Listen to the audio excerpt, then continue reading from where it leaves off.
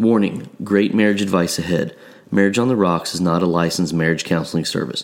Our opinions and methods work for us, so your results may vary. Hey everyone, welcome to our third episode of Marriage on the Rocks. I'm Crystal. And I'm Seth. So every week we have a drink with what we have to talk about. So this week we chose vodka tonics with Smithworks American-made vodka and vintage tonic. Last week we talked about how opposites don't attract. Mm-hmm. Yeah, we discussed some of what we felt were the key components to some of the kind of 5 basic things that people had to have in common to have a successful relationship. And then we talked about how there are opposites that do attract and have successful marriages, but from what our experience have been and what we currently experience, we felt that the opposites really don't attract that much, that you avoid a lot of problems with issues that are day-to-day that really just kind of become a non-issue and you don't have to worry about because it works itself out. So that's going to be a pretty good little segue into what we're going to talk about today. Yeah, so today we are going to be talking about givers and takers. Like I said last week, not so much giving and taking or... I give you a bunch of crap and you take the crap that I give you. Right. Yeah. So more so about just being a person that gives it all in the relationship and a person that takes it all in the relationship. Mm-hmm. We did do a poll. We shared a poll about our topic, and 73% of you said, basically the options were, I spoil my partner rotten, or I'm the spoiled one. Yep. So 73% of you said that you spoil your partner's rotten, and 27% say that you're the spoiled one. We also shared an article and a quiz along with the poll. Mm-hmm. Yeah, the question thing was pretty neat because it took you through 20 different questions and gave examples. And I think for us it was a little difficult with the 20 question test or quiz because there was options on there that really didn't apply to us. And so I'm sure that in relationships where you have two givers together, and we'll get into that as we talk, but there was a couple options where it didn't really apply. If you both are into the same thing, which kind of goes back to the opposites don't attract. If you have a lot of stuff in common, some of the questions in there were a non-issue. I think one of them was you're getting ready for date night. Do you A, go see a movie you want to see, B, go to this movie your partner wants to see, or C, you guys don't go see what you really want to see, but you compromise on something else. And if you both have a lot in common and you want to go see, the new Deadpool movie, you're both going to go want to see the Deadpool movie. It's not that win or lose thing that we were talking about last week. Mm-hmm. So it's that was the neat thing with the quiz was I think out of the 20 there was probably about 15 that were really good that kind of gave you a pretty good sense of where you fell on the giver side or the taker side. Yeah, so, with us, we took the quiz ourselves, and I think it was 73%, you had 74%, and being, both of us being givers. Mm-hmm. And it was kind of funny because initially you thought that I was going to be... You would be higher than me. Higher than you, but 1 point. Right.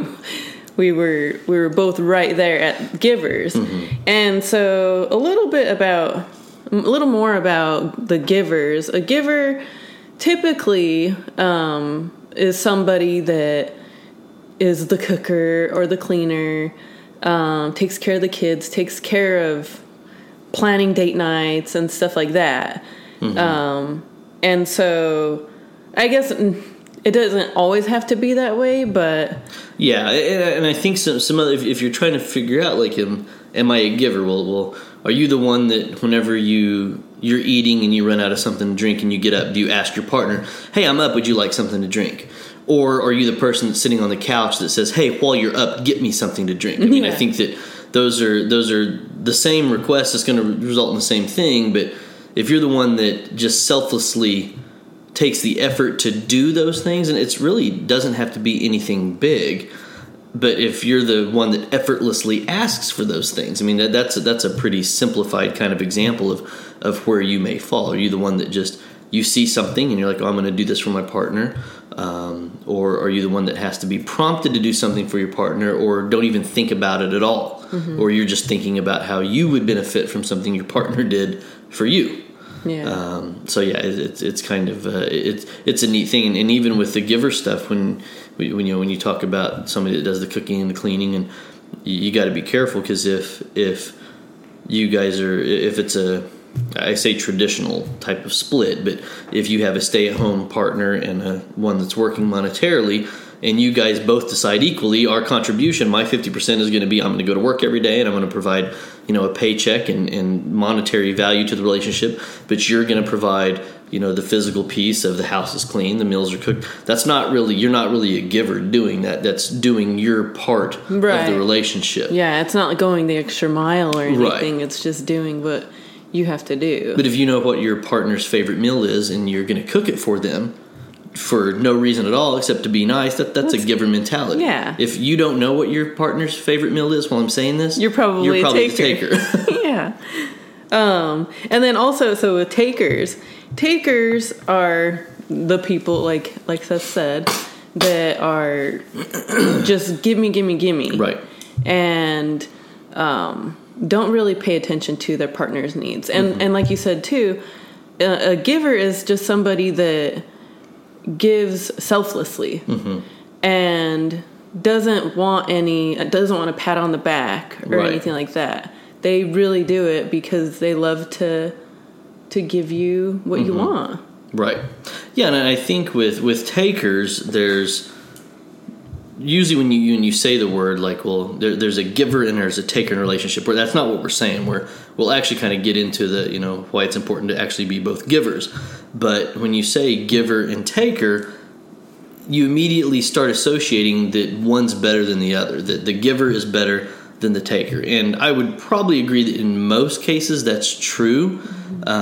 But I think with taker that there's a couple of things where you really have two different types of takers, and there are really kind of two different attributes to both. I think that on one hand you have the taker that is that everybody knows they're a taker. They're very demanding. They're very high maintenance. They require constant stuff. They're the ones that's always getting the foot massage, and they're the ones that's always getting to eat where they want to eat, and they're the ones that makes the plans. And some people may even say, well, that's the person, we know who wears the pants in that relationship. Right. But then the other taker is somebody that is more lazy and is that person that sits on the couch and is like, will you get me, while you're up, get me a drink? Right. Or is somebody that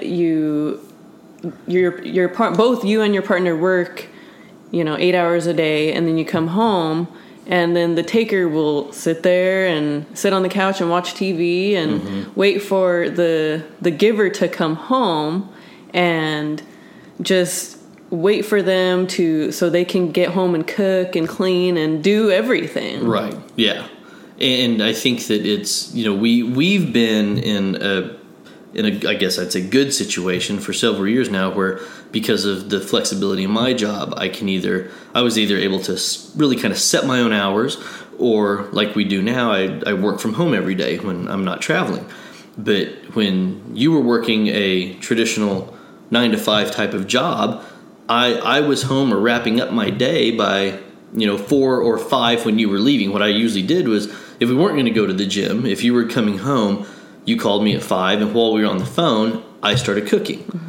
And you never said, hey, I need you to fix dinner tonight because I'm too tired. You would have gladly come home and made dinner if I was too busy, which did happen sometimes where I couldn't get off the phone. I was doing business calls, or I was being cornered by my company, and we had to do stuff. And you came home and was like, oh, did you not have time to make dinner? And it wasn't a, where's dinner? What the heck? Why isn't dinner already on the table?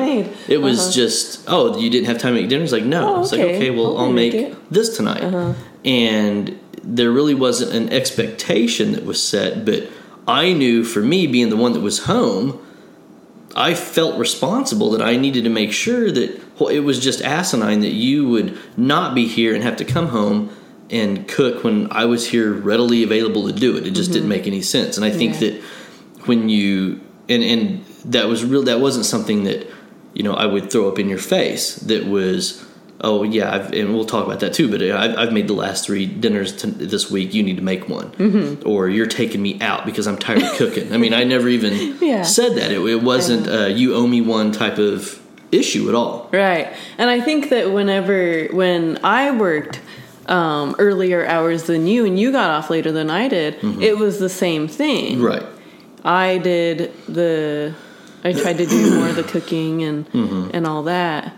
But, and then there's other, you know, there was other little chores and stuff that we just, share. I'll do the dishes and you do the laundry and it wasn't really, we never really sat down and said, okay, here's your list of chores, here's my list of chores. I mean, we both take the trash out when we realize it's Monday night and trash is the next morning, or we forget and it's Tuesday morning and I get up and I start making us coffee and you're like, oh shoot, let me grab the trash and you take it out. Right. And it's not like I would get on to you, like, why didn't you take the trash out? Right. Yeah, we don't have set responsibilities or chores. It's just equal. Which I think some couples do need that. I really do. You know, I tried to do that with my last partner because either A, I didn't know what their expectation was that I needed to do, that I felt that they were disappointed in, or we'd hit a point where she wasn't doing what I felt anything, and it was like, okay, well, you need to pitch in a little bit here. But so I do think that some couples can benefit from that, especially if you're having a hard time identifying how one of you can contribute versus the other. And so I think that would help, or at least be a starting point to share the load or share the responsibility, and you know, kind of everybody feel like everybody's equally pitching in. And I think that would be very necessary for a giver/taker relationship. Yeah. But I think for a giver and giver relationship, it really is effortless. I mean, we don't have to have those parameters around what each of us is going to do. We just do what we know needs to be done, you know, and it's no matter what it is. Yeah, no matter what it is. I know. Well, and then you talking hit a little bit on the scorekeeper type of person, and the scorekeeper is. It seems that they initially start out as a giver, right? But then eventually they end up, when they realize the taker is just taking, then they start keeping score of how much they're giving and how much the other person is taking. Yeah. And that's where you start to get this, you know, almost kind of the same situation as I'm going to bottle up all of these issues I have with this person instead of bringing it to the table immediately. It's, okay, well, I'm going to, you know, do X, and then I'm going to do Y, and then I'm going to do Z. And it's like, okay, well, I've done these 3 things, and they haven't acknowledged it. They haven't, you know, complimented me on it. They haven't pitched in equally themselves or at all. And now I'm going to blow up. Or in the process of blowing up, I'm going to list everything I've done. If you're having to keep track of everything you've done, you're not a sincere giver. Yeah. You're a scorekeeper, or what the marriage world refers to as a matcher. And you can't do that. And I think as you just said, where the scorekeeper kind of probably initially starts off as a giver, I think you could kind of go back to the taker and place a little blame on the giver, because most takers, when you come into a relationship, if you know after the first couple of dates you're with the taker, you should be bailing out of that relationship, period. But I don't think most people present themselves as a taker, or most of us choose to ignore that they're a taker. And once you find out that you probably start giving. If you're a giver, you're partially responsible for creating that type of taker. If you've got somebody that is pretty independent, and you start to get with them, and you're like, oh, don't worry, I'll do your laundry this weekend for you, and I like cooking, so I'm just going to cook all the meals. If you truly like cooking, you should never be able to blast your partner for not being able to cook. If you've made it a priority and you've stated, I really like to cook, I don't mind cooking, you're not allowed to go back and say, I have a problem with cooking. Right. But once you start doing their laundry, and you start, you know, taking care of their food, and you start, you know, fluffing their pillows, and you start giving them foot massages every time their toe hurts, and and all this stuff, you are creating that monster that you have now set an expectation that you have to upkeep.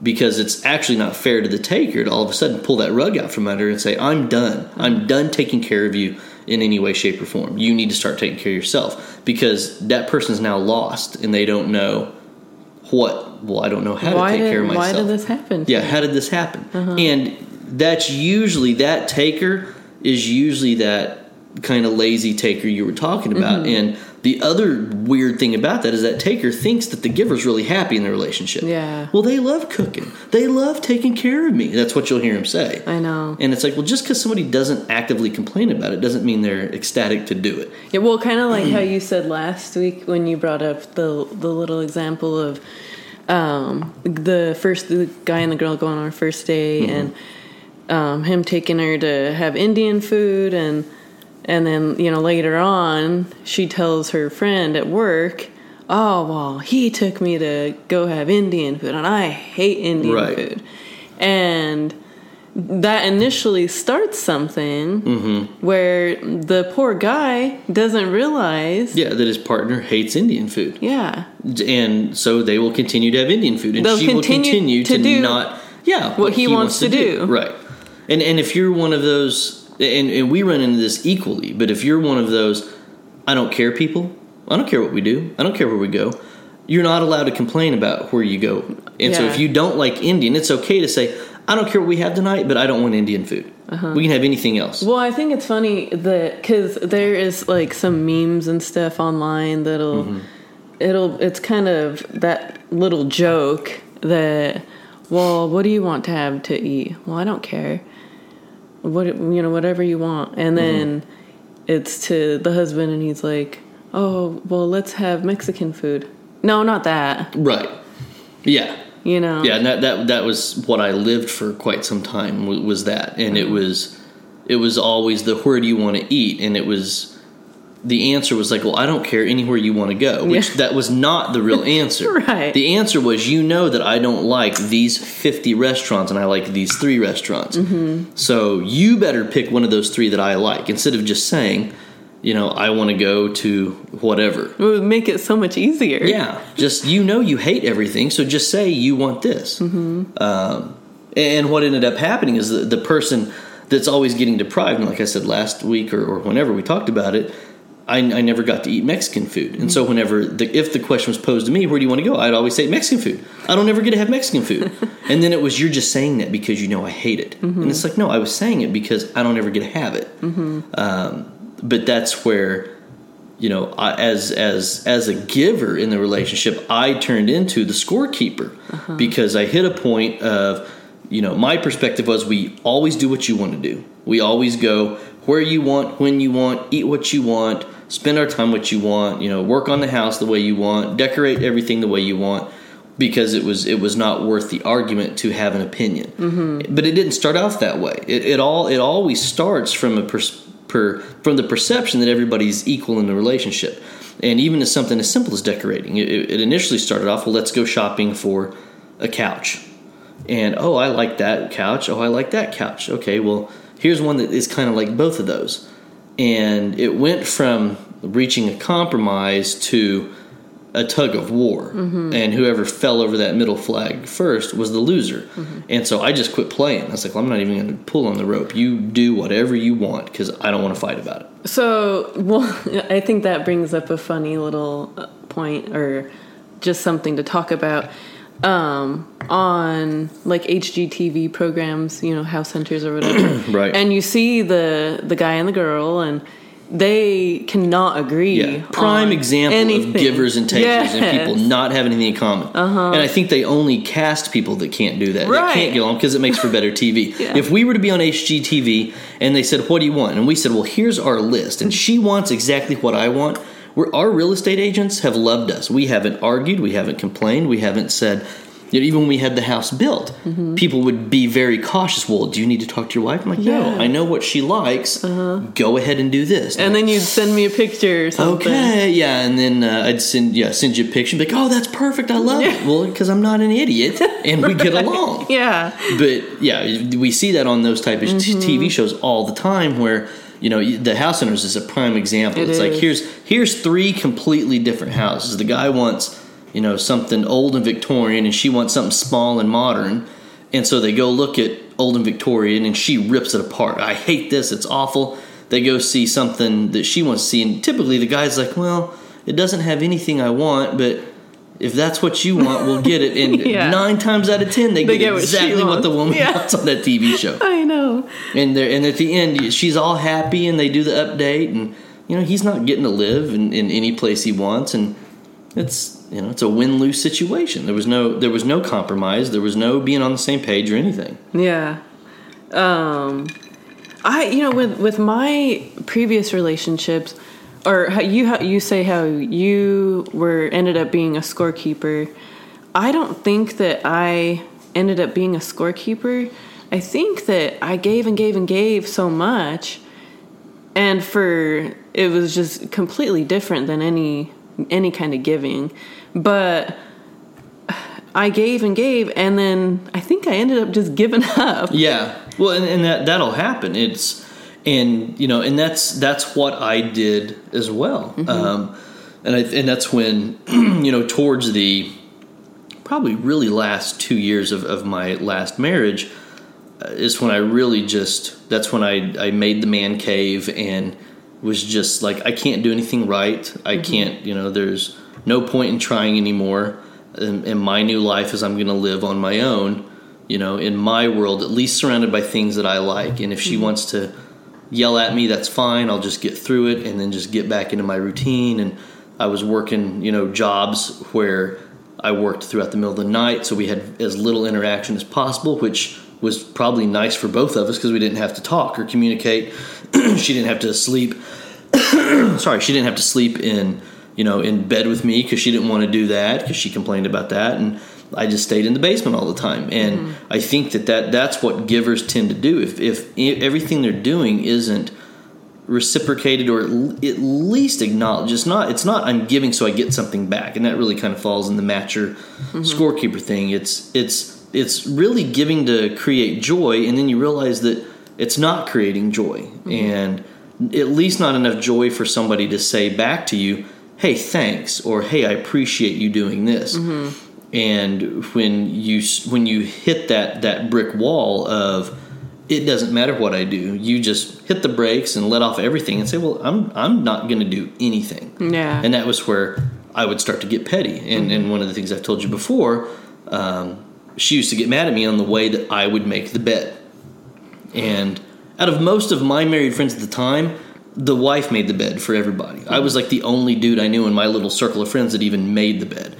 And no matter how I did it, the pillows were in the wrong order. One of them, whatever could be picked apart was. So I started making my side of the bed.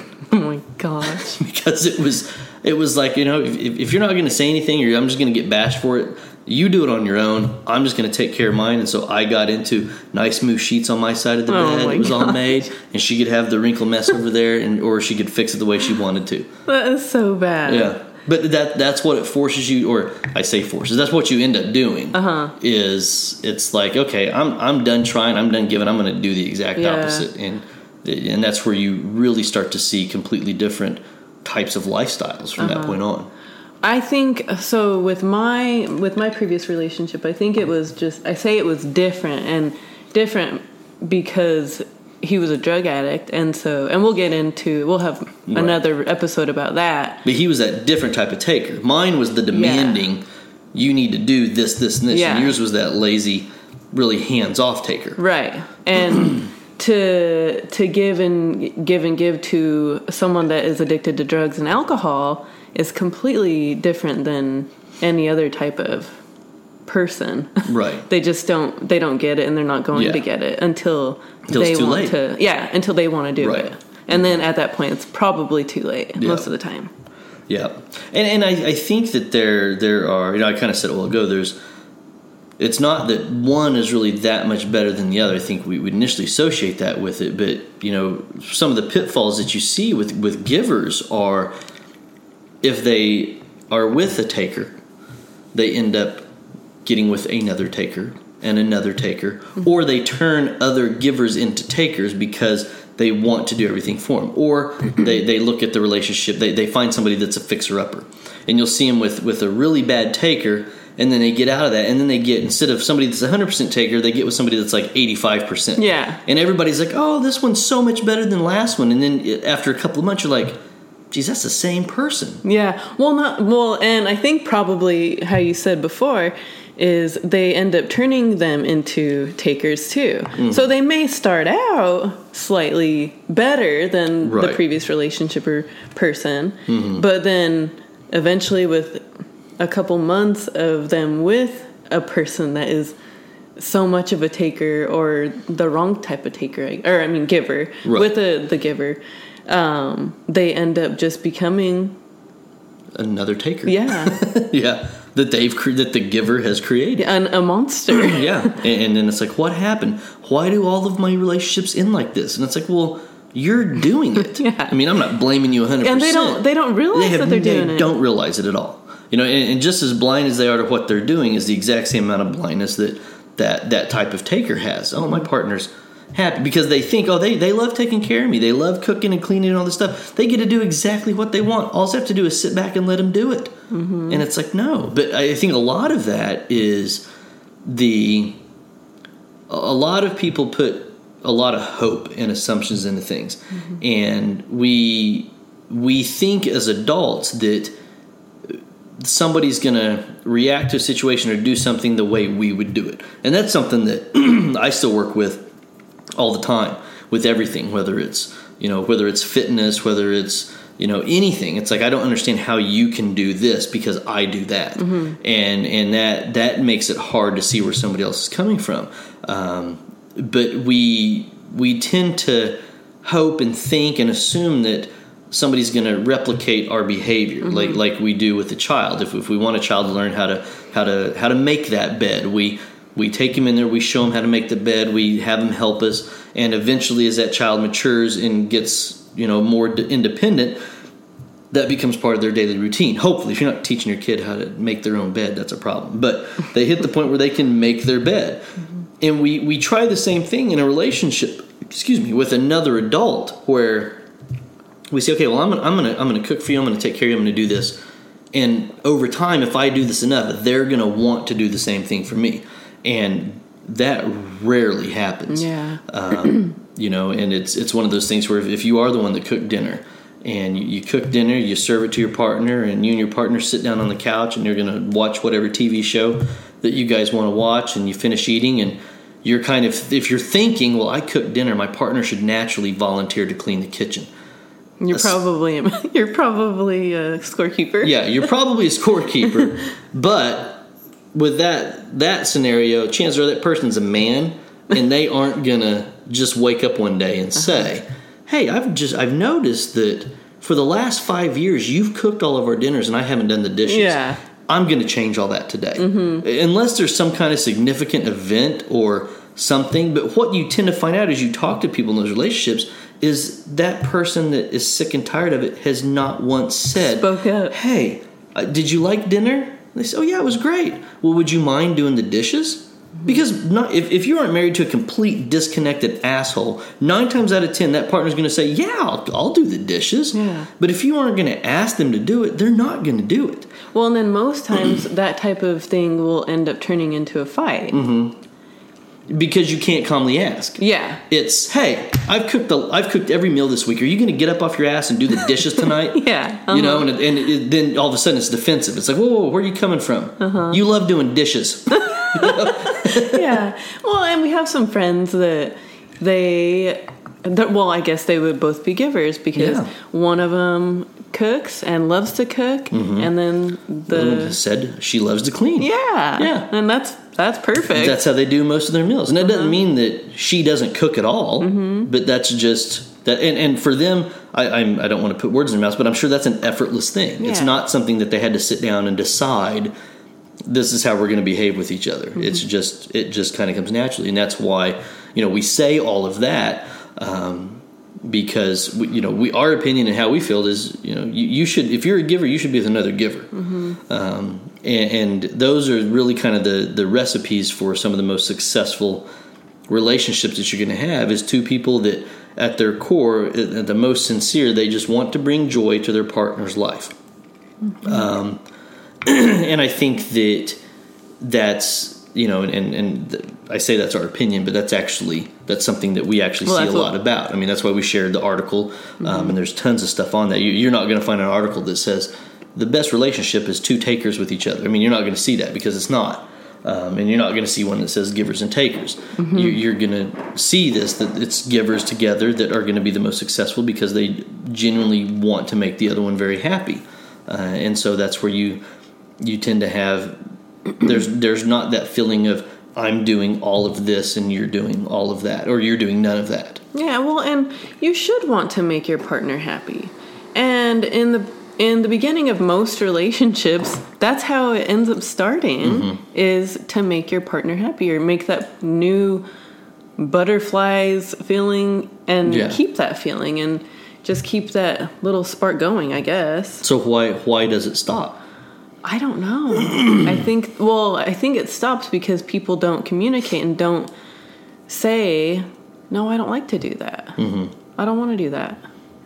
Yeah. Well, and I think that there's, I think you kind of associate it or place the blame wherever, but there are people that fake liking what they want to do because, once again, it's like I kind of mentioned it last week. It starts from a good place. It's like, well, I want to make my partner happy, so I'm going to go along for the ride and do this. Mm-hmm. When in the long run, unless you plan on keeping that up forever, you're not. I mean, and you're still not going to be happy if you do that. But chances are, at some point in time, it's going to come out that you don't like doing whatever that is. Mm-hmm. And it should have just come out at the beginning. Now, I'm not saying that you have to bring it up on the first date. Mm-hmm. But if you are doing that Indian food and movie and you hate Indian food and hate movies, and the second date, your partner's like, hey, we had so much fun last week, let's do Indian food movie again. That's your time to say, you know what? I had a good time spending it with you last week. I have to be honest, though. Indian food wrecks my stomach. And instead of going to see a movie, could we go bowling? Mm-hmm. Or something. I mean, bring some kind of option or solution, or bring it up to what you don't like. Don't hold it in and don't wait to get through that stuff. And because hoping, a lot of times you hope somebody's going to change, and you'll see somebody that maybe something they do isn't really. It's not really a giver or a taker mentality. But if you're you're dating some dude and you guys start to know each other a little better, and he's like, hey, just want to let you know, before we get too serious, every Friday is for the guys. Friday night's guys' night, and we go do stuff. And if your initial emotion is, you're a little irritated over it, maybe you're a little jealous, maybe, you got trust issues, whatever it is, you don't support guys' night out. Once again, I'm not saying the first time you should blow up, but if you don't say something pretty early on, every Friday night is going to be guys' night. Mm-hmm. The entire time you date, when you're engaged, when you're married, after you have a kid, guys typically don't mature, or to the point to where they're like, you know what, I don't need that anymore. Yeah. And if they do, it takes a while. And we feel that it is completely okay to be a jealous person. Right? Yeah, and to let the other person know how you feel. Mm-hmm. I mean, it's not. I'm jealous. Normal emotion. Yeah. And we're going to do like an entire episode on jealousy and things like that as well. But I think that, it goes back to that hopefulness of, okay, well, if he gets to do, or she, it can go either way. If he or she gets to do whatever they want, maybe next weekend we can do what I want to do. Mm-hmm. Or then it turns into that, well, you went out, now I get to go out. Mm-hmm. And sometimes I think people still have a hard time like trying to figure out like, well, I don't think I'm a taker. I'm pretty sure I'm a giver because I do clean and I do this. And we're giving very generic examples. Mm-hmm. But if you find yourself as somebody that's saying things like, well, I deserve this and it's my turn to do that, that's more signs of a matcher or scorekeeper or something like that than a real giver. Yeah. Well, like, and you can do all of the house chores during the week and all that, and not have to say, oh, I need to get away, and or you need to take me out because I did all of this all week long. Right. And if you're one of those partners that uses sex as a bargaining tool, that's a huge no-no. You should never, ever do that. And, you know, because a lot, and once again, kind of going back to social media, you see things like that. You see things like no argument ever started while a man was cleaning or something, you know, and it's like, well, yeah, right. I beg to differ on that. Well, I did it myself with my ex, and Yeah. he would try to vacuum, and I would turn into the little witch girl and be like, "What the heck? You vacuumed? Why did you vacuum this way? The lines way? on the carpet are going the wrong direction." Yeah, right? Yeah, I mean, and that's not nice of me. Yeah, that's another good thing to point out, though, is if you're that, you know, if you think you're the giver and you're pretty sure your partner's the taker, once you do have the conversation and you say, "Hey, you've got to start pitching in. I need you to do this," and they are attempting to do it, you're not allowed to go back and slap their hand. If you're complaining all the time that that they don't do the dishes and they come in but they rinse the wrong way, or they don't load the dishwasher the correct way, you're not allowed to chew them out. Yeah. You're not allowed to get onto them because this is what you're wanting them to do. Loading the dishwasher, though, sometimes it's like it has to be done a certain way. It does, but you can't. But you tell them, you say, "Oh, well, this is how you."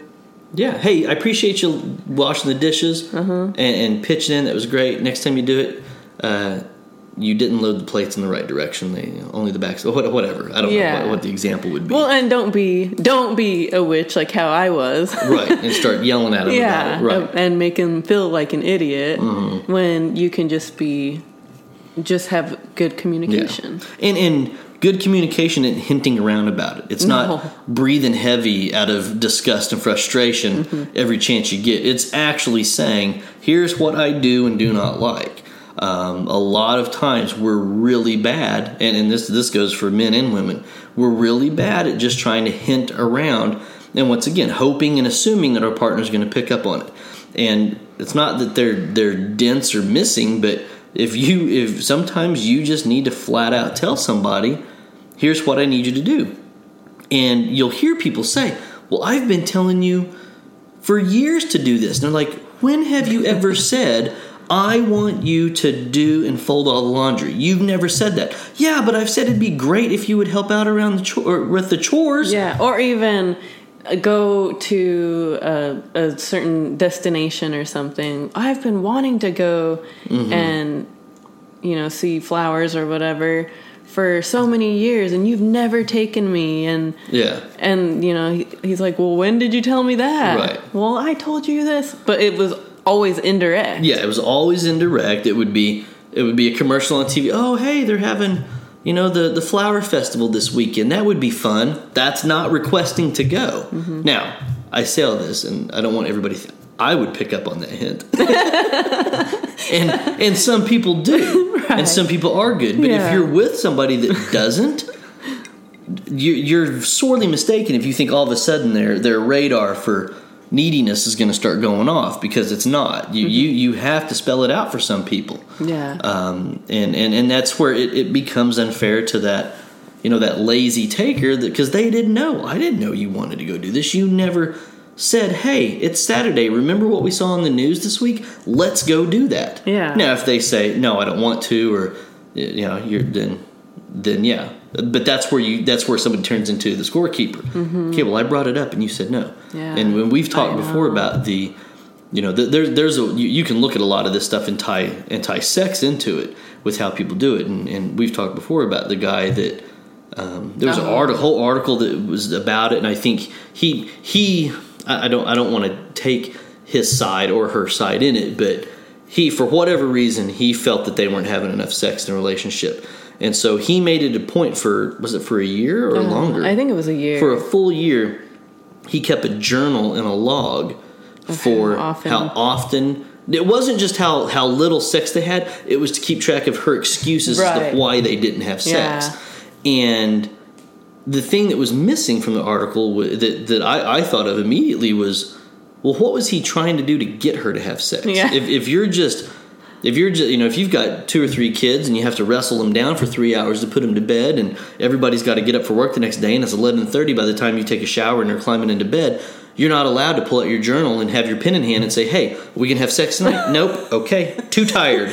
I know. It's like, are do you, something. Yeah. Are you setting the mood? Are you doing something to be sexually attractive to that person and turn them on and stay engaged with them to, do this? Are you being flirtatious throughout the day? And I don't want to talk too much about it because we're going to do a full episode on a healthy sex life and things like that. But that is somebody that probably saw themselves as a giver. Mm-hmm. That, I love my wife. I'm very attracted to her. And some guys think this is enough. Well, I want to have sex with my wife all the time. Yeah. That makes me a good husband. No, that doesn't. That doesn't make you a good husband. Right. That makes you a sexually active husband, which is, I'm not saying that's bad, but that doesn't constitute enough to being a great husband. Mm-hmm. And you need to figure out why your partner isn't as engaged in you. And there's, I'm sure we could talk for 4 hours on the reasons behind that for some people, but it was started off from a place of, well, I'm attracted to my wife, I want to have sex with her, and for however long she's been saying no for a variety of reasons. And instead of talking about it, it went to this, petty place of, well, I'm going to track everything she did. So in a year, I can throw it in her face. And so on day 366, I can say, over the last year, you've given me 360 excuses as to why we haven't had sex. Yeah. And I don't know what the end game was. I know. Was this guy thinking? Well, what was he trying to accomplish? Yeah. Are you really thinking that at the end of that year, your partner's going to say, you know what? We only had sex 5 times this last year, and I came up with 306 excuses as to why I couldn't. That's all stopping right now. Yeah. That's not going to be the ultimate turn on to be like, oh my gosh, you're right. Let's hop in bed right now. Yeah. So I don't know. If you're with somebody that's not having sex with you and you want more sex, don't be with that person. Yeah. But if there's something you think that can help out, then figure out how to help it out. But journaling it and throwing it up in their face or using it as a tool to try to win an argument is ridiculous, because everybody loses in that battle. Right.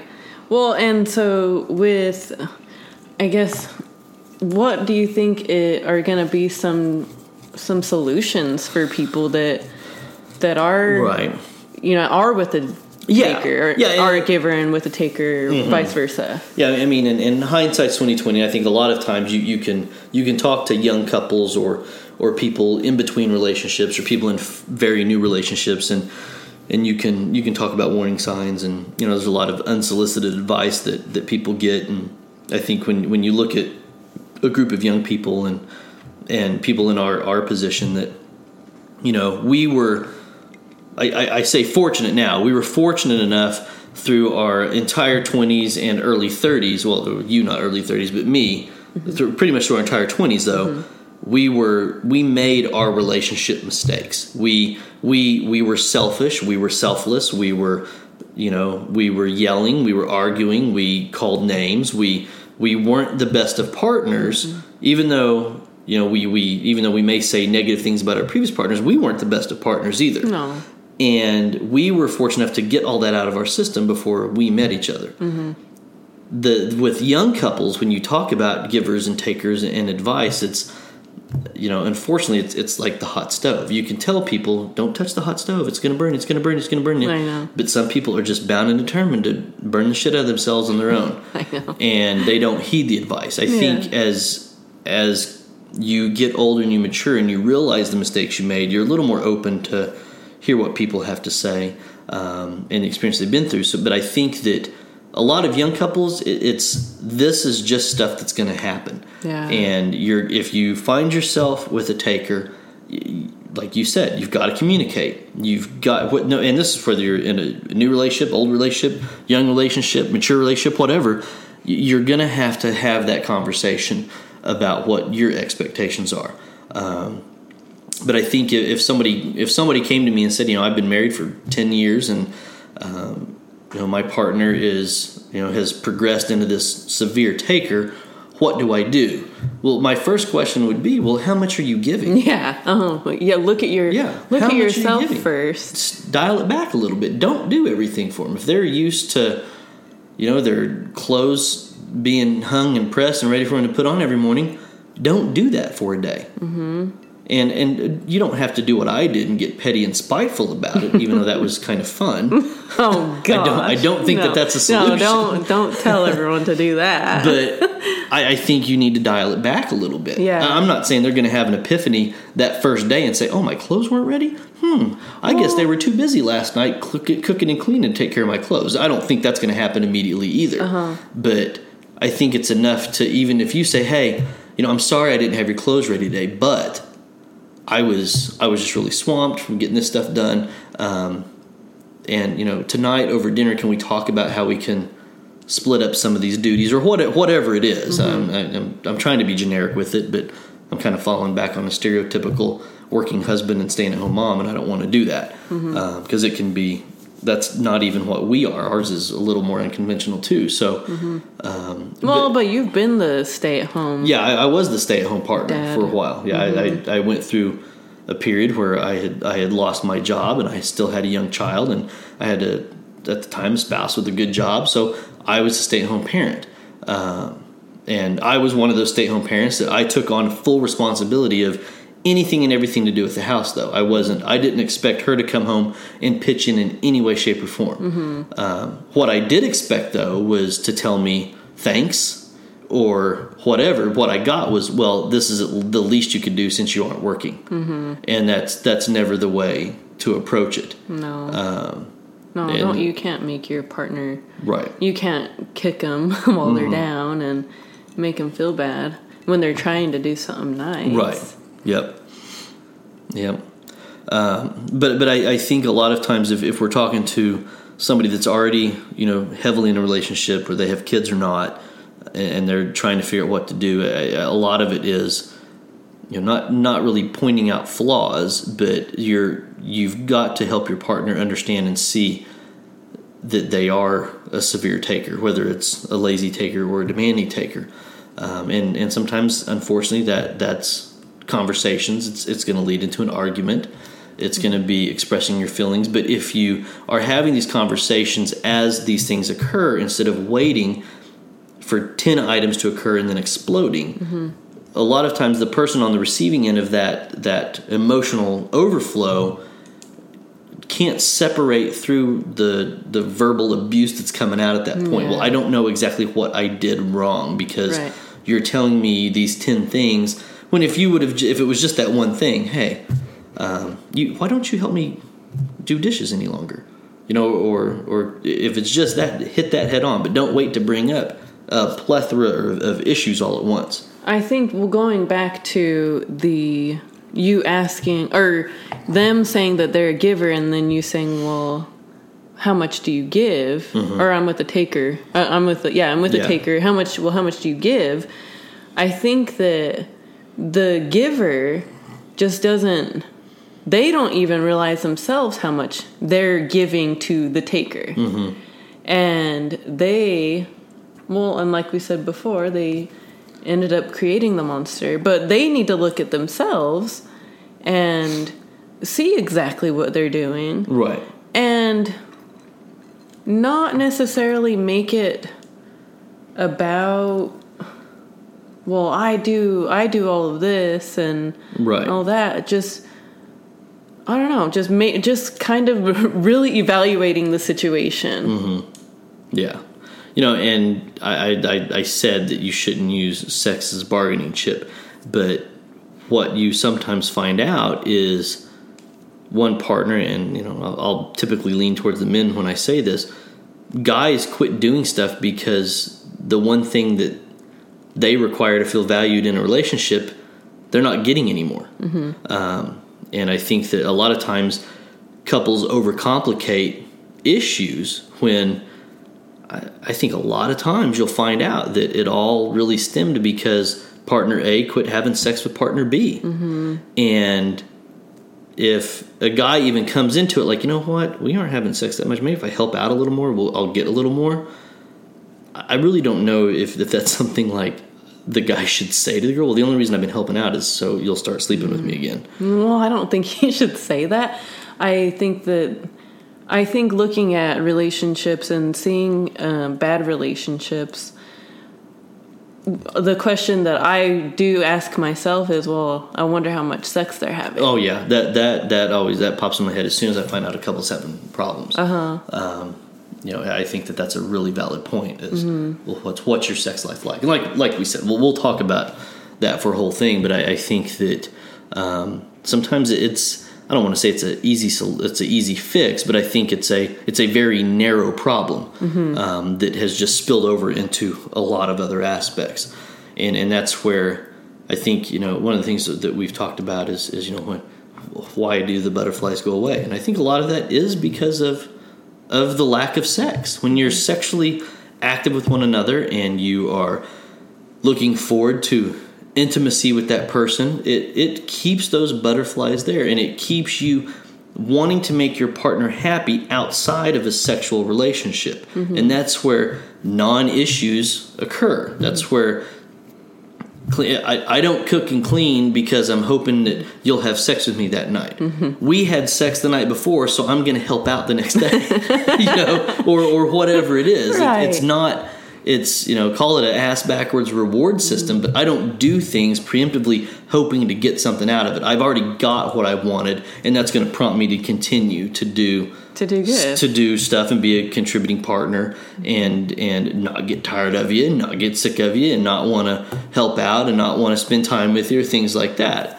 And like I said, I think we could talk about that aspect of a relationship for a very long time. So what you're saying is that's your solution. Just kidding. Right. Yeah. Have more sex. That'll fix it. No, but I think talk. I don't like saying communication is key because it's very, very cliche. But I think if you're that giver with that taker, you're going to have the conversation, and see what happens from there, and pick your battles. Start small. It doesn't have to be an all-out war of the things that they haven't done and need to start doing.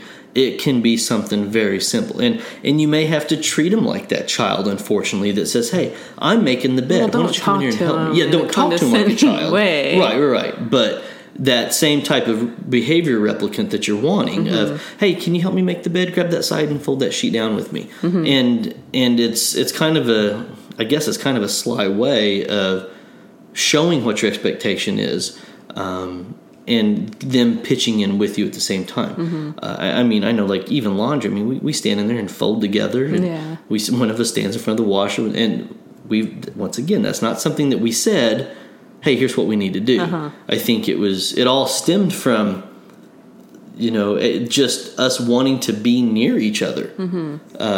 Why are you getting up from the couch? Where'd you go? I'm in the laundry room. Well, I want to be in there with you. Let me come in there and help you fold laundry.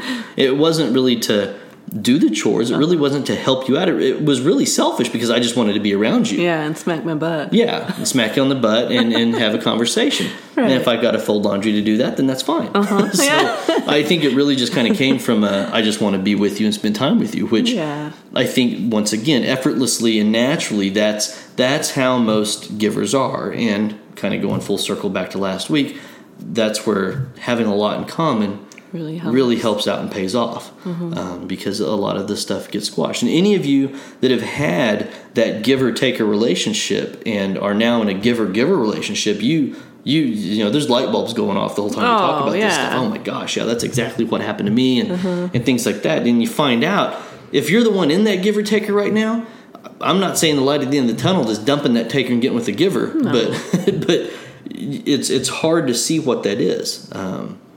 One of the things that we've talked about that we can kind of finish with on the topic is, do you think a giver-taker relationship can lead to happiness, or are they happy? Oh yeah, giver taker, yeah. Yeah, if you have a giver and taker, right? Are they happy? And our response to that is usually, well, happiness is a relative term. I think in my previous relationship, even at year 10, if somebody said, "Hey Seth, are you happily married?" I would have said, "Yeah," because I didn't realize what really being happily married meant until years later when I was married to you. I thought an unhappy marriage was a normal marriage, and that every couple had these problems, every couple fought about this, every couple had these disagreements, and while a lot of couples may have that, most do, that doesn't mean you're in a happy marriage. And right now, we find ourselves a lot, and it's not a competition. I'm not openly trying to evaluate my happiness per everybody else's, but I'm not complaining about you to any of my friends or coworkers or anybody, because there is nothing to complain about. And so when you start complaining about that, I know right off the bat, well, I'm happier than you. Yeah. What's wrong with your relationship? I know. Well, and too many people do compare our relationship to theirs, and they'll come into work, or Seth will send me flowers or something, and right. I wish my husband would do that. Right. Yeah. And I'm like, do you? I mean, I worked with a guy that one of the Valentines I was going to get you flowers, and they were like, "What are you doing for your wife for Valentine's Day?" I was like, I bought her a dress. I'm getting her flowers. And I list off all this stuff, and it was just like, what? And the answer was, oh, my wife doesn't like flowers. And I was just like, are you really sure about that? Oh, yeah. She told me when we were really dating early on that she didn't like flowers, and it was embarrassing if she got it at work. And I just find it very hard to believe that any girl would not want to receive flowers from the man that loved them at work, because it makes them feel special, even if you are getting attention. And I know as I say that, there's that 1% out there that's like, well, I hate flowers, or maybe she's allergic to them, or whatever it is. I know. Or maybe she associates flowers with funerals and it's depressing, or whatever. There's always some little... Get her some chocolate-covered strawberries. Yeah, do something. That does not let you off the hook from doing something sentimental for your partner. And if she doesn't like flowers at work, you better have a 24 bouquet sitting on the dinner table when she gets home or something. I mean, you need to put forth that effort, but I think that a lot of times it's it is that kind of comparative stuff that people do, and when you find out that the girl at work's like, oh, I wish my husband would do that. Well, does your husband know that you like that stuff? I mean, yeah, let him know. Yeah, let him know. And not by going home and saying, oh, yeah, Seth sent Crystal more flowers at work. Because what you typically see is somebody, instead of just saying, yeah, it was really nice what Seth did for Crystal, it was, oh, gosh, really? He sent her flowers again. And they play it down like they wouldn't want to be in the same situation. Yeah. It's like it's okay to be like, hey, I want to be treated like that. Hey, you, treat me like that. Hello? I mean, that's fine. I mean, you demand what you want. You deserve, and it's okay to ask for the level of commitment and love you want from your partner. That's fine. Yeah.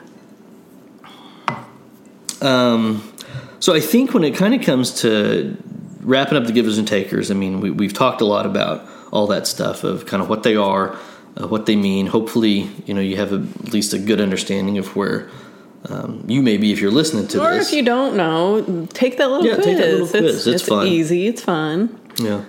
It'll kind of let you see what's kind of take it with your partner, too. Yeah, have your partner take it. Don't, if you know your partner's a taker, you're not allowed to be like, hey, you idiot, take this. It's going to prove me right. I knew you were a taker. You're not allowed to do that, okay? So don't force it on them. Right. But so next week, we're going to talk about something that kind of is a little bit, I guess, hits close to home for us. Right. Work husbands and work wives. Yep. Maybe irritating to some, and others may shed some light or prove a point or something. So it'll be a fun topic. Yeah. So thanks again for listening this week, and we'll see you next week. Thank you.